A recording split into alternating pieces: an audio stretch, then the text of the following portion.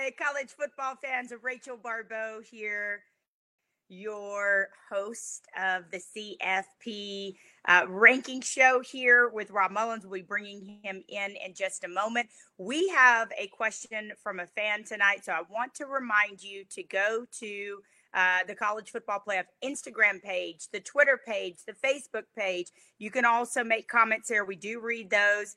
And I consider one of my roles, one of the reasons I do this is to help you understand what happens in that room. Rob and I have talked about this year and last year. It's my job to be able to empower you to go to the water cooler tomorrow. And as we count down the final weeks of this college football season and really be able to dispel myths and be able to say, hey, I understand what's going on inside that room. And I believe, and this is what I heard, why they ranked this team where they did. So just make sure that you get your questions into us. And with that, we'll bring in my friend Rob Mullins. He is the head of the committee. Hello, my friends. How are you? Doing great, Rachel. How are you today? I am doing great. All right. So tons of questions. I have tons of questions. And like I said in the intro here, we have a question from a fan as well. But I think one of the neat things, and having been through the mock selection committee myself twice, is, and the beauty of this is it's not computers, it's human beings, right? So you're going to look at a game differently than maybe the person next to you. Can you tell us a little bit about the difference in just how people come to the table and the different criteria they look at? Sure. Well, I mean, obviously, as we've talked about on here, we have great resources to watch the games, right? We can watch them live on TV, but we also have iPads issued to us by the staff. And so we're able to consume these games, whether you want to watch it from a coach's film or whether you want to watch a TV broadcast with all the commercials cut out. So the first priority is to make sure that you watch all the games because that's a big piece of this, and every member does watch the games. We also have access to a database with all sorts of information. So, but it is up to each committee member to bring their thoughts and opinions from what they see when they watch the games, but also how they evaluate the teams based on the schedule that they played and based on the data that they observe. Coming from being a reporter in the past for 17 years, do some people take notes? Do they bring in notes when you're having these discussions? Oh, absolutely. There's all kinds of notes. Again, one of the things that makes this function is you've got a 13-member committee with diverse backgrounds, diverse set of experiences, coaches, former media members, athletic directors, former players. So you bring all sorts of different perspectives into the room. And absolutely, because it's a fast-moving conversation. We get into detailed debate, and everybody does come fully prepared. So there's a lot of time and energy that goes into getting ready before you even walk into the room. But once you're into the room, yes, you're referring to those notes. Rob, talk to me about LSU and the discussion around this team. 4 top 20 wins, I heard you say, and looking at what they've done this season. Was there a clear delineation? Were they like clearly number one above? Because I know there's pools of teams. Sure. Well, obviously, you've got two great teams at the top. So there was a lot of discussion around LSU and Ohio State. As we mentioned last week, Ohio State has performed at a consistently high level, and they continue to do that with their win this past week. But again, when you look at LSU's resume to go on the road in Tuscaloosa to win a road game, which made for their 4th win against a ranked team, no one else in the nation has that. And the committee felt with that they deserve to be ranked number 1. Rob, let's talk a little bit about Georgia, and then we have a fan question about Georgia a little bit later on. But the reasoning and the ranking for putting them number 4, was it more so the wins, the Notre Dame win and the Florida win versus the South Carolina loss? Well, again, we look at full resumes. So we see everything. And if you're looking at number 4 versus number 5, Georgia versus Alabama, we can see the both resumes up there. But yes, the Georgia's 2 wins against ranked opponents carried the day for them to be ranked number 4.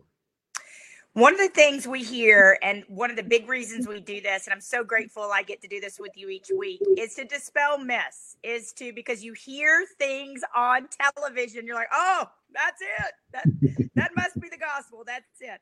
So one of the things that we hear is November to remember, right? Oh, November to remember. But as you just said, you don't forget what happened at the end of August. You don't forget what happened at the beginning of September. For the committee, it's not November to remember. Well, I mean, obviously that's when we start meeting. But yeah. We're watching games from week 0 and now all the way through week 11. And so every game does count. That's the beauty of college football, right? Is every game matters.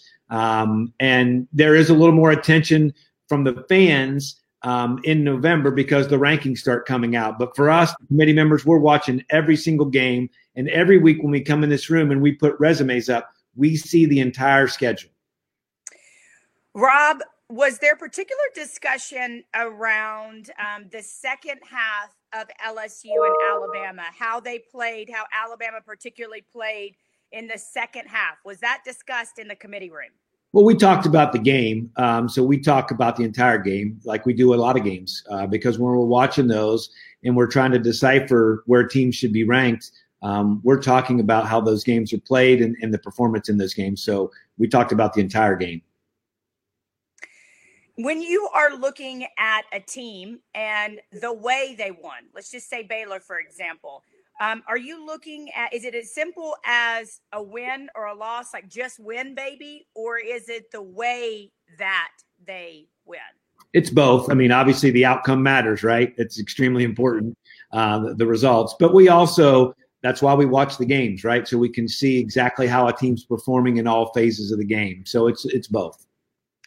Now, this is the question from the fan, and I love this. Again, you can give us your questions here on Facebook. You can go to Instagram, my Instagram, the College Football Playoff, Twitter account, Instagram, Facebook, and we will do our very best to work those in. But S.A. Haywood says, why is Alabama behind UGA considering the quality of their losses? Both are great teams, right? So that's, oftentimes when we get into this, folks want to look at one thing or another. The bottom line is both are really good teams. And we understand that Alabama's only loss is to a team that we have ranked number 1 and that Georgia lost to a team that's unranked. So we're aware of that. But again, you have to add that up against Georgia's 2 wins against ranked opponents. And this week, when the committee looked at it, they felt those 2 wins against ranked opponents provided Georgia the bump to be ranked number 4. Talk to me about the huge jump that Minnesota made with obviously a statement win over Penn State. Yeah, the committee was impressed. Last week we had Minnesota number 17, as we talked about, with their non-conference schedule, and they had only played 1 conference foe with a winning record up until last week. But they had an impressive win against Penn State, and the committee took note of that and jumped them up to number 8. And again, I mentioned Baylor in an example earlier. What was do you remember anything that stuck out considering the conversation surrounding Baylor? Well, obviously Baylor's off to a good year. They've got 2 wins against ranked opponents, and they're certainly finding ways to win because they've won several games late. And so committee's impressed with Baylor. That's why we put them at number 13.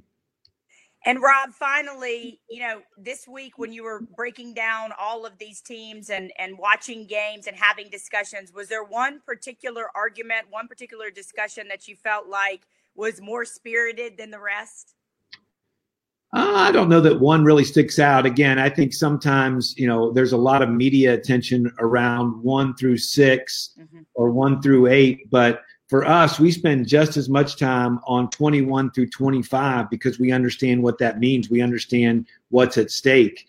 So I think sometimes that gets lost. But there's heated discussion all the way through because that's why you bring 13 pros into the room with high integrity who are willing to come in here and have these debates and make sure that we get it right. I think it's also worth noting for somebody that may be joining us for the first time for you to mention the recusal process, because the school that you are associated with, you step out. If you're associated with the school, you step out. Could you explain that for our listeners and our viewers? Sure. There's recusal process, recusal schools for each school.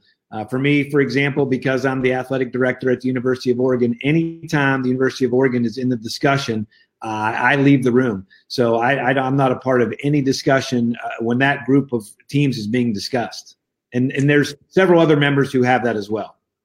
And I think it's great, too, that you mentioned just as much emphasis is placed on outside of the top four in the 25 as it is the top four, because as you mentioned, it does mean something. It means wins and losses. It means records. It means, rankings. I mean, those are huge things. And it's not just about the top four. It's about bowl games. It's about all these things, longevity, coaching. It's all of those things. So I think it's really important for people to understand that there is that emphasis that goes on down the rankings as well as the top four. Yeah, we rank 25 for a reason. And we have a job to do that when we come in here, and that's to rank the best 25 teams. And we should be just as focused on, 24 and 25 as we are on one, and the committee is. All right, Rob, thank you again for a wonderful chat. Can't wait for next week. And as I always say every week, enjoy the college football. The season is dwindling down. We are marching towards the national championship game and the playoff games as well. So if somebody's got a honey-do list for you, tell them it's got to wait for another couple of weeks. I'm going to try that, see if I can get away with that. Yeah. Thanks, Rob. Appreciate you. Thanks, Rachel. Thanks for all you do. Absolutely. That's Rob Mullins. He is the head of the committee chair. I'm Rachel Barbeau. We're so glad that you were with us tonight. Again, please remember to go to the College Football Playoff social media channels this week, and you can leave us a question, and we'll work another fan question in, because we do this for you. We do this for you to understand the process of what goes on behind the scenes, and for you to be a smart and informed college football fan. I'm Rachel Barbeau. We'll see you next week.